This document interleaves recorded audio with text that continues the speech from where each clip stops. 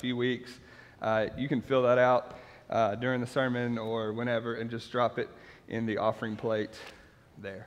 So, the story so far is this. We're in the middle of what we're calling one big story, telling the whole story of the Bible across 50 weeks. And the story so far is this. God created the world. Shocker, right? Spoiler alert. God created the world, and he created it perfect. It was the perfect place for us and for God to have a relationship. That's why we were created, was to glorify God, but also to have a relationship with him. But it didn't stay there, right? That's 3 chapters of the Bible. We broke that relationship. We decided we knew what was wise. We decided we knew what was best. And we said, no, we're going to do our own thing. And we rebelled against God. And the effects of that decision to say, I know what's best, broke everything. It broke not just our relationship with God, but it broke creation. It did. Because God is perfect and holy and just, he had to punish sin, right? He couldn't be where sin was. And so we were separated from God forever because of our choice to say, I know what's best, not you, God. But God created us for a relationship, right? And he didn't want it to stay that way. So what did he do? He began to write a story of redemption. He began to put a plan in place to redeem us back to what we were created for initially, which was what? A relationship with him. And so God chooses this man, Abraham, and he chooses his family, the Israelites, and he says, I'm going to use you to bless all the nations of the earth. You're going to be a blessing to all the families of the earth. And throughout the Old Testament, which is where we're at right now, he gives them his word so that they could know how to have a relationship, so they could understand, how do I live in this in-between? Like, we broke the world that was perfect, and we're here. And one day it'll be made right, but how do we live? How do we relate to God? Who is God? God gives them his word to understand that. And so he establishes kings and priests and sacrifices and temples and rituals and all these things to help them understand this is who God is and this is how you relate to him. But we would be wrong to think that those were the point. No. It's like a Band-Aid, right? It's a temporary solution to an eternal problem. And God is working something much bigger than just kings and priests and sacrifices and temples and rituals. They're just pictures. They're just shadows, right? They're not the substance, right? That's not me over there. This is me. That's my shadow, right? And these things were that. They were a shadow, a picture of how we were to relate to God, but they weren't the ultimate solution. See, God doesn't want our traditions. He doesn't want our rituals. He doesn't really want our religion. No, what does he want? He wants our relationship, because that's what we were made for in the beginning, right? He wants to restore us back to that. And ultimately, God's going to be successful in this story. That's a spoiler alert. In the end, he does this. He does restore us back. He does provide a way for us to be back together with him. And it's through sending his son, Jesus. Jesus took the death that we deserved because of our sin, and he took it on himself, and he paid the price that we should have paid, and he gave us the life that he deserved and we didn't. Right? That's the whole story of Scripture. Now, we're somewhere right in the middle of that story, and I just ruined the ending for you. I'm sorry. But we've recently seen how God's given them King David, right? They wanted a king. They wanted a human figure to rule over them. And initially, they got Saul, and Saul messed it all up. And so God gives them David, who the Bible describes as a man after God's own heart. And David is the figure of the Old Testament. He's the biggest, but he was a flawed man. Right? He didn't rule like God would rule over us. He wasn't a king like God would be the good king over us. He didn't establish the kingdom that God will establish. When David dies, he passes his lineage and his kingship down to his son Solomon. And Solomon becomes a man of great is not even the right word, immense, indescribable, unquantifiable, I don't know what the word is. He becomes a man of immense wealth and peace and wisdom. Solomon had it all, and I want to show you how he had it all. First, he had wealth. Chandler, we can put this up. First, he had wealth. In 2 Chronicles 9:13, it describes some of his wealth. And it says that every year his income, so you can think about your salary right now or your pay, every year Solomon's income in just gold, 2 Chronicles 9:13 says, was 666 talents of gold. And I know you don't know what a talent is. A talent was a weight of measure. It was about 75 pounds, right? So 666 times 75 is roughly 50,000 pounds of gold each year, right? Now, we don't price gold by the pound. We price it by the ounce. And at the current price that I looked up on Google on Thursday, it's $1,300 an ounce. So Solomon's income, I don't know what yours is, you can put that number in your head. His income, just in gold, was $1.04 billion each year, just in gold. That's not silver, which they said was as worthless as salt. It's not flocks and herds. Like, this dude had more wealth than you can even fathom. He had it all. In Ecclesiastes 2, it details some of the things that he did and owned. He built houses. It's nice that you have one. Some of you might have two. He built like subdivisions. He built cities, right? He planted vineyards. It's cute, your little garden with some tomato plants and some peppers, right? Solomon planted vineyards. He didn't just plant a tree in his front yard. He planted forests, right, Rob? He didn't just plant one. He planted forest. And it's cute, your little sprinkler system in the front yard, because he built lakes to water those forests, right? Anything you've done or had, he had immensely more. He had slaves and horsemen that were numbered by 10,000s, not by tens. He had herds and flocks that he couldn't even count. He had it all. Now, I don't know what your 401k is or what money you have in a savings account right now, but you will never touch the wealth that Solomon possessed. He literally had it all at his fingertips. This next one, he didn't just have wealth, he had women. And I don't know how to say this except to say what the Bible says, okay? So just bear with me. 1 Kings 11, 1 through 4 describes this, and it says, you can go look it up because I'm just reading it. It says, Solomon had 700 wives and 300 concubines, which, as best I can tell, were women that were just there to please him. That's 1,000 women, and we know these women were both foreign and domestic. They were from the Israelites, but they were also from Egypt and all around the world. Again, I don't know what to say, but Solomon had more than any of us will ever touch.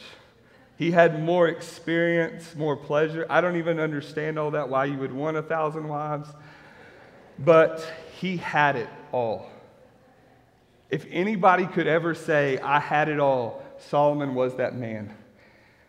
He experienced way more than you ever will. He had more than you ever will. He didn't just have wealth and women, he also had wisdom. 1 Kings 4, verse 34, describes some of this. But it says that Solomon's wisdom surpassed all the people of the earth. Anybody who had ever been before him and anybody who would ever be after him. He had wisdom beyond anything that anybody had ever had. He was the definition of trending and viral before that ever existed. Kings and queens and rulers from all over the world came to hear what he had to say, right? He had it all. He had power. He had influence. He had wealth. Anything that he wanted, he could have. And he did. And yet, even though he had it all, this is the point, it never satisfied him. Never. Over and over in one of his books, Ecclesiastes, he says, as he reflects on his life as an old man, he repeats all these great things that he had, these experiences that he went through, these possessions and the wisdom that he had, and he uses a word in Hebrew, havel, to describe it, and the word means meaningless or vanity. I think maybe the best word for us would be empty. His life was empty. He looked at the end of it with his big bank account, his power, his influence, and he looked at it and he reflected on it and he said, you know what? It's all empty. There's no substance to it. The things that he spent his life chasing left him empty. In Ecclesiastes 1, 12 through 14, I don't think this is up there, Chandler. Yeah, he says he chased wisdom. Here's what he says. You can turn there in your Bible we don't have to be dependent on this. Ecclesiastes 1, 12 through 14, he says, I, the preacher, have been king over Israel in Jerusalem, and I applied my heart to seek and to search out by wisdom all that is done under heaven. It's an unhappy business that God has given to the children of man to be busy with. I've seen everything that is done under the sun, and behold, all is vanity and a striving after the wind. He says, I've seen it all, I've touched it all, it's empty. He chased wisdom, and it didn't satisfy him. He chased pleasure. Ecclesiastes 2, 9 through 11. It says, so I became great and surpassed all who were before me in Jerusalem. Also my wisdom remained with me, and whatever my eyes desired, I did not keep from them. Think about that. Like we drive down the road and see a nice car and go, man, that'd be nice one day. He says, if I saw it, I got it. I kept my heart from no pleasure. For my heart found pleasure in all my toil, and this was my reward for all my toil. And then I considered all that my hands had done and the toil I had expended in doing it, and behold, all was vanity. It was empty. It was a striving after the wind. It was never to be grasped, and there was nothing to be gained under the sun. He sought wisdom, and it didn't satisfy. He sought pleasure, and it didn't satisfy, and he sought work, and it didn't satisfy. Ecclesiastes 2, 18 through 19 says, I hated all my toil in which I toil under the sun, seeing that I must leave it to the man who will come after me. I think this is funny because his sons are reading this, right? His sons are probably reading what he wrote, and he says, I got to leave it to my sons. And who knows whether he will be wise or a fool, yet he will be master of all for which I've toiled and used my wisdom under the sun. This also is vanity. Solomon at the end of his life looks at his life, and he's had it all. He's touched it all. He's tasted it all. He's experienced it all. And the word he uses is, it was empty. It was vanity. Now, this is one of the biggest temptations that we face, I believe. I think we think and we are tempted to believe that if I just had blank, then I would be satisfied and complete. If I just had that, if I just had this, if I could just get to this point, then I would be satisfied and I would be complete. And if I could just grab hold of blank. Now I want you to stop. What is it in your life? What do you fill in that blank with? What is it that promises this satisfaction, this pleasure, this perfection, this completeness in your life? What is it that you're like, man, if I could just grab hold of that, then I would be complete? I think for a lot of people, it's a career, right? If I could just get a job where they respected me and I loved it and they paid me really well, maybe beyond what I'm worth, right? If I could just get that, then I would be satisfied and complete. A lot of people, it's family, right? If I could just have a husband. Sorry. If I could just get a wife, if I could have a kid, if I could have another kid, if I could have in-laws, if I could have whatever that family is, right, that you long for. People think, man, if I could just get that, then I'd be satisfied. Some people, it's respect or love from a person, right, that maybe you never got.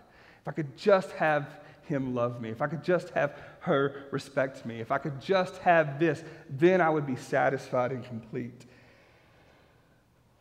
Some people, it's just straight cash, right? If I could just have more than I need, if I could just have extra every month, then I would be satisfied and complete. Some people, it's health. Some people, it's peace. Some people, it's wisdom. We all fill in the blank with something else that we're longing for and searching for. And we think if we just had that, we would be satisfied. And if you hear anything else, if you only hear one thing today and you hear this, Solomon's life, his example, and his writing should show us none of that will ever satisfy. He lived his life as an experiment to show that no matter how many women you have, no matter how much wealth you have, no matter how much experience you have, no matter what you fill in the blank with, his life shows us that the only thing that will ever satisfy us is what we were created for. In the beginning, it was initially to have a relationship with God. And when we fill in that hole in our heart with anything besides something that's God, we'll get to the end, and the word that will describe our life will be empty. Because we sought after satisfaction in something that could never satisfy. We sought after fulfillment in something that could never fulfill us. Solomon's life is meant to show us that. So we're going to take a look at some teaching of his and some stories of his, and then we're going to come back to that, because that's what we need to think about today. What is it that I am putting my hope in, my satisfaction in? And if it's anything besides God, I'm just here to tell you, you've missed the point. If it's anything in my life, I've missed the point, because only God can satisfy that. Flip to 1 Kings 2, if you got your Bible. It'll be on the screen too. 1 Kings 2, 1 through 4. It says, when David's time to die drew near, he commanded Solomon his son, saying, I'm about to go the way of all the earth. These are David's final words to his son. He says, be strong and show yourself a man, and keep the charge of the Lord your God, walking in his ways and keeping his statutes, his commandments, his rules, and his testimonies, as it is written in the law of Moses, that you may prosper in all that you do and wherever you turn, that the Lord may establish his word that he spoke concerning me, saying, if your sons pay close attention to their way, to walk before me in faithfulness with all their heart and with all their soul, you shall not lack a man on the throne of Israel. So David grabs his son, his dying words to his son. What were they? And walk in the way of the Lord. He says, if you don't do anything else, don't worry about who you put as this ruler and where to put that city. He says, don't worry about all that. Walk in the way of the Lord, and you will prosper. He says, and so will the whole nation of Israel. God will fulfill his plan through you. And David just lays it out there. He's an old man reflecting on his life, and he says, if you don't do anything else right, walk in the way of the Lord. What he's saying is your relationship with God is most important as a king. Your relationship with God is what will satisfy you. Don't go chasing other things, right? Now, it's really ironic and interesting, because David and Solomon will both say this, right? They both know it to be true, that the only thing that really will satisfy them is a relationship with God, but they also live differently than that. They also at times seek their satisfaction in women or wealth or power or whatever, right? And we're the same way, right? We can confess one thing with our mouth and go live another, and that's some of what's happening here. Go to the next chapter, 1 Kings 3. We'll see how Solomon gets his wisdom. 1 Kings 3, verses 3 through 14. It says, Solomon loved the Lord, walking in the statutes of David his father. Only he sacrificed and made offerings at the high places. This is a little bit of a compromise. These high places were not the place where they were meant to worship God. So we see early in his life, and we're the same way. We can sympathize with Solomon. He loved the Lord, but he did this thing over here, right? And we're the same way. We're really not that different. Verse 4 says, and the king went to Gibeon to sacrifice there, for that was the great high place. And Solomon used to offer 1,000 burnt offerings on that altar. At Gibeon, the Lord appeared to Solomon in a dream by night, and God said, ask what I shall give you. And Solomon said, you have shown great and steadfast love to your servant David, my father, because he walked before you in faithfulness, in righteousness, in uprightness of heart towards you. And you've kept for him this great and steadfast love, and have given him a son to sit on his throne this day. And now, O Lord my God, you have made your servant king in place of David my father, although I am but a little child. I do not know how to go out or come in. And your servant is in the midst of your people, whom you have chosen, a great people, too many to be numbered or counted for multitude. Here's what he asked for, verse 9. Give your servant, therefore, an understanding mind to govern your people, that I may discern between good and evil, for who is able to govern this, your great people? And it pleased the Lord that Solomon had asked this. And God said to him, because you have asked this and have not asked for yourself long life or riches or the life of your enemies, but you've asked for yourself understanding to discern what is right, behold, I now do according to your word. Behold, I will give you a wise and discerning mind, so that none like you has ever been before you, and none like you shall arise after you. I give you also what you have not asked, both riches and honor, so that no other king shall compare with you all your days. And if you will walk in my ways, keeping my statutes and my commandments, as your father David walked, then I will lengthen your days. So Solomon seeks wisdom from God. That's what he asks for. He says, God, he said, I don't even know how to go out and come in. I don't know how to do what I'm doing, right? And he says, God, I need wisdom. I need a mind to discern what is right. Now, here's an important truth for us. We see this in James in the New Testament. In James 1, it says, if any of you lacks wisdom, he should what?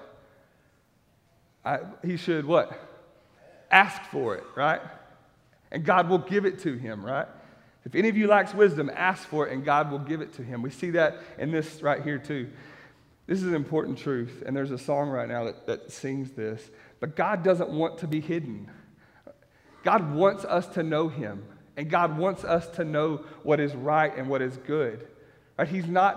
He doesn't want to be this enigma that can't be understood. No, he gave us his word so we could understand him, and he gives us wisdom when we need it, right? He wants to be known. He wants us to have wisdom. And so, just like Solomon, if any of you lacks wisdom, ask for it. God delights to give it. And God gives it to Solomon in a way that is astounding, right?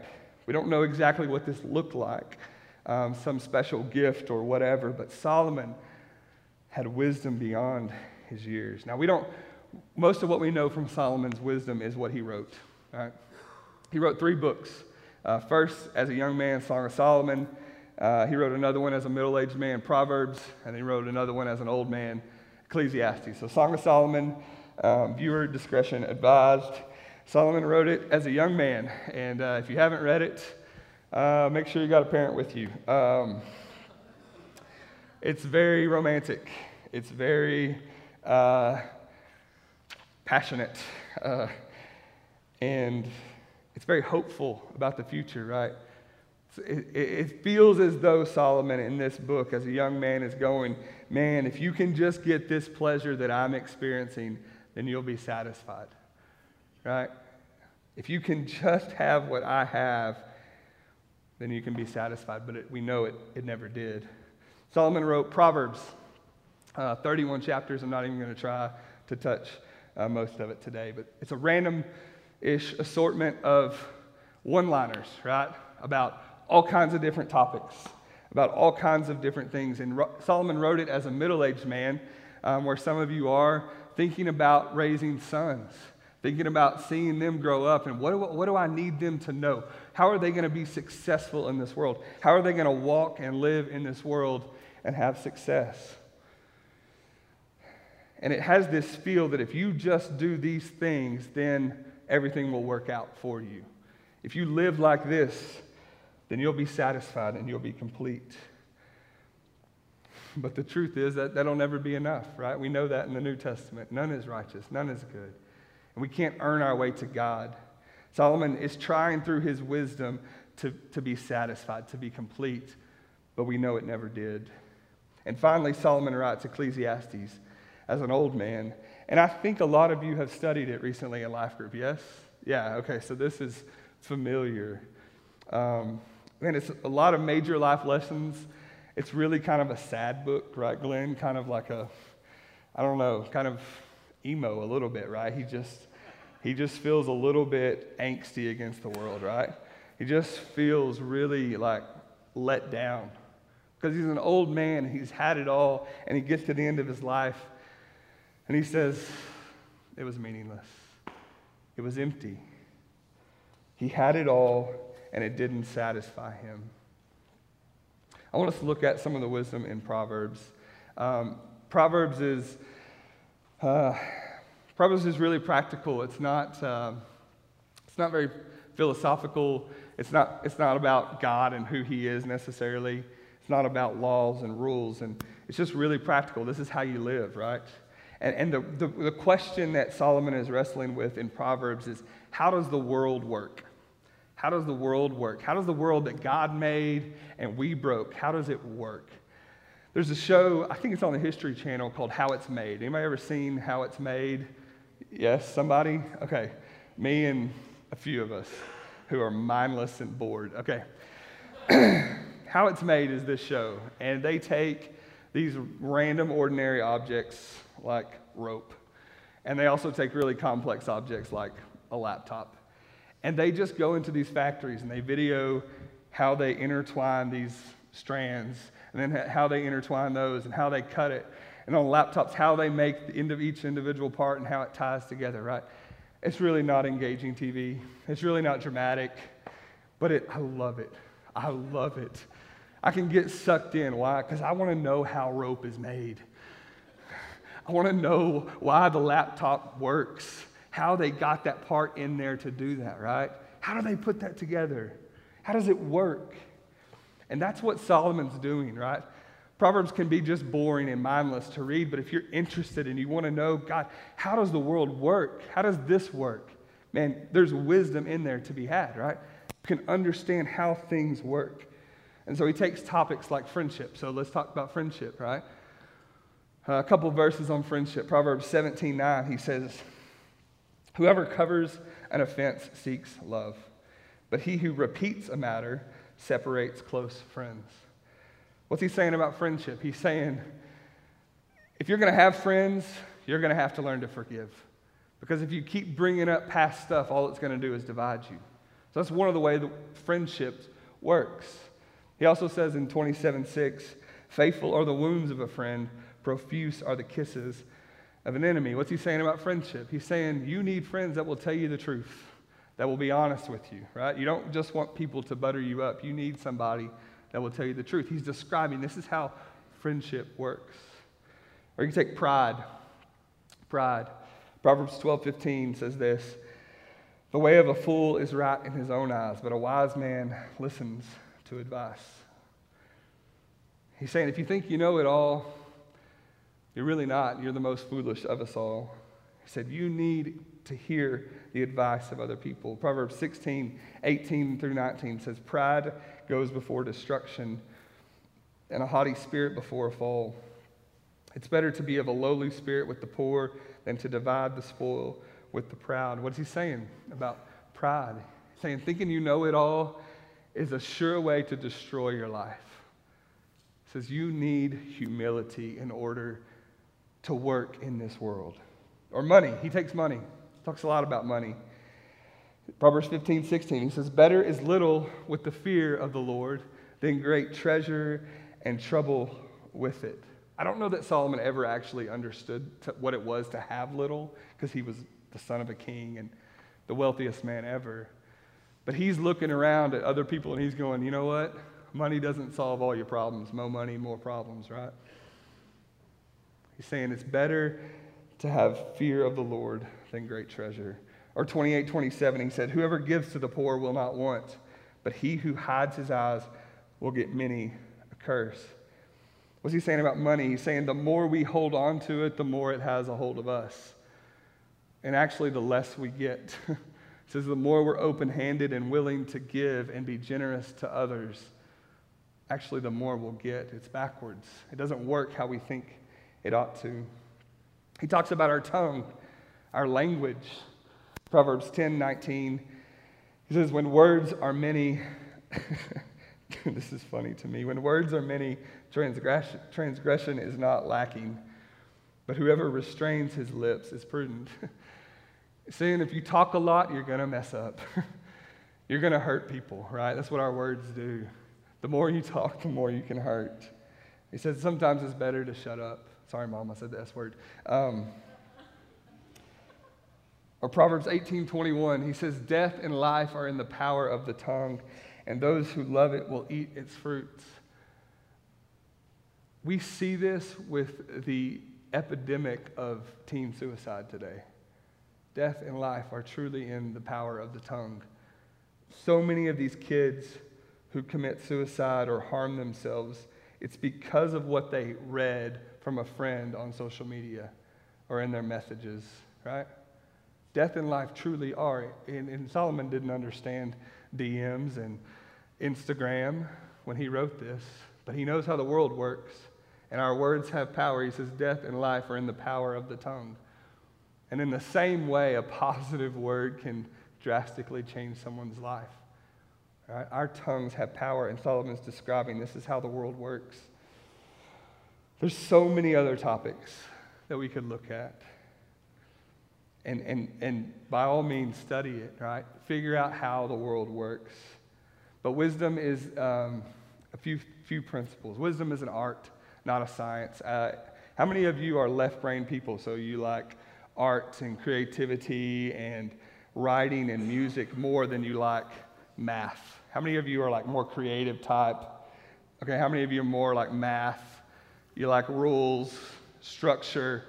Okay, I'm with you guys. Right? I like math, and no one should say that ever, but I do. And it's because there's always a right answer, Mike Werner. There's always, you can always figure it out. You may have to go ask somebody, but there's always a right answer. And wisdom is not like that. Wisdom's an art, right? It's a little bit more creative. It's a little bit more figuring out the hard, sticky, messy circumstances and putting some general principles to it. It's not as straightforward. So wisdom's an art. It's not a science. Wisdom takes time. I like to do woodworking.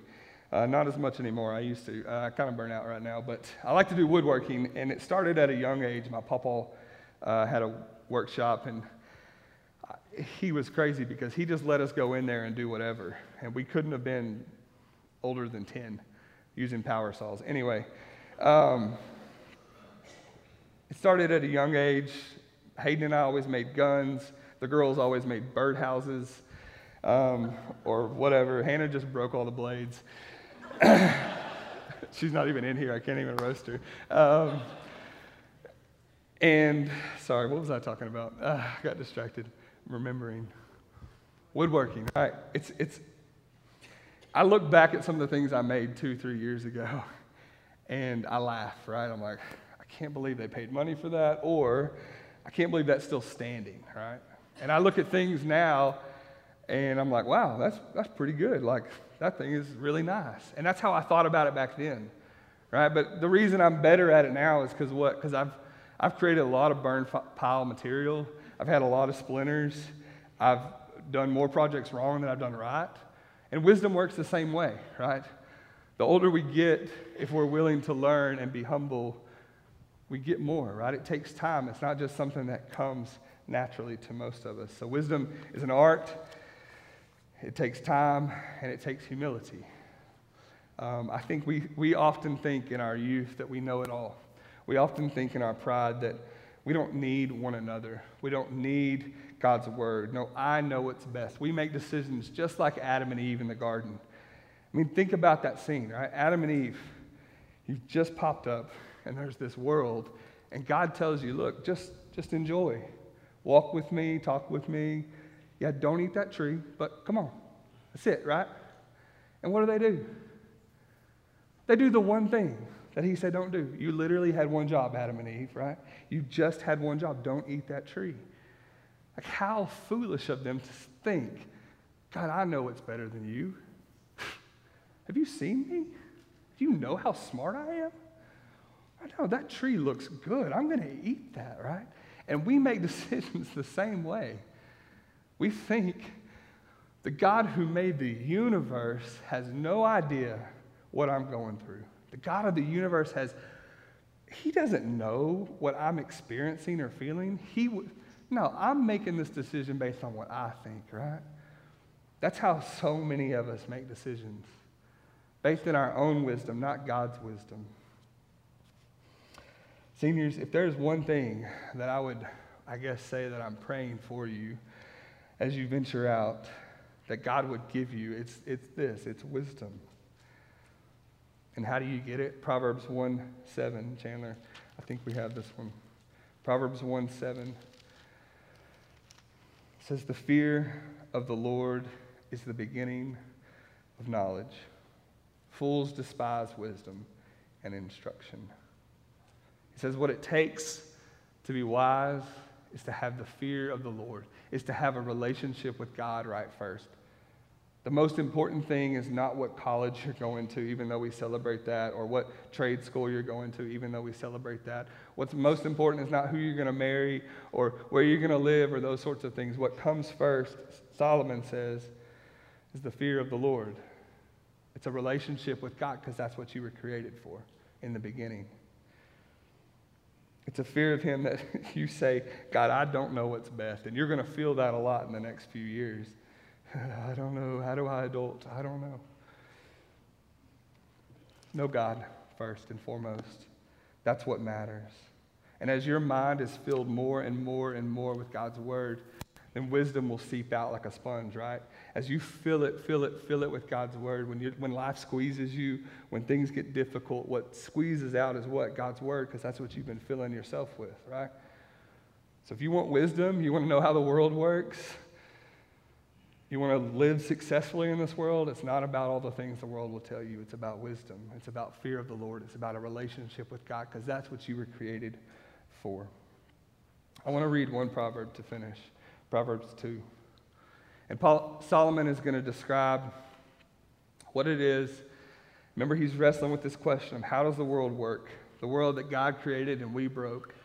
And he's wrestling with this question, how do we get back to life? How do we get to where we have life? Not death and brokenness. And how do I get to where I have life? This is Proverbs 2. He's going to lay it out there, the path to life. It says, my son, if you receive my words and treasure up my commandments with you, making your ear attentive to wisdom and inclining your heart to understanding. Yes, if you call out for insight and raise your voice for understanding, if you seek it like silver and search for it as hidden treasures, then you will understand the fear of the Lord and find the knowledge of God. For the Lord gives wisdom. From his mouth come knowledge and understanding. He stores up sound wisdom for the upright. He's a shield to those who walk in integrity, guarding the paths of justice and watching over the way of his saints.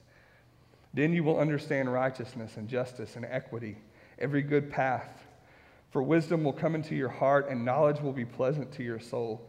Discretion will watch over you, and understanding will guard you, delivering you from the way of evil, from men of perverted speech, who forsake the paths of uprightness to walk in the ways of darkness, who rejoice in doing evil and delight in the perverseness of evil.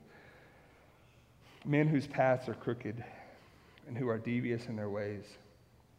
So you will be delivered from the forbidden woman, from the adulteress with her smooth words, who forsakes the companion of her youth and forgets the covenant of her God. For her house sinks down to death and her paths to the departed. None who go to her come back, nor do they regain the paths of life. So you will walk in the way of the good and keep to the paths of the righteous. For the upright will inhabit the land, and those with integrity will remain in it. But the wicked will be cut off from the land, and the treacherous will be rooted out of it.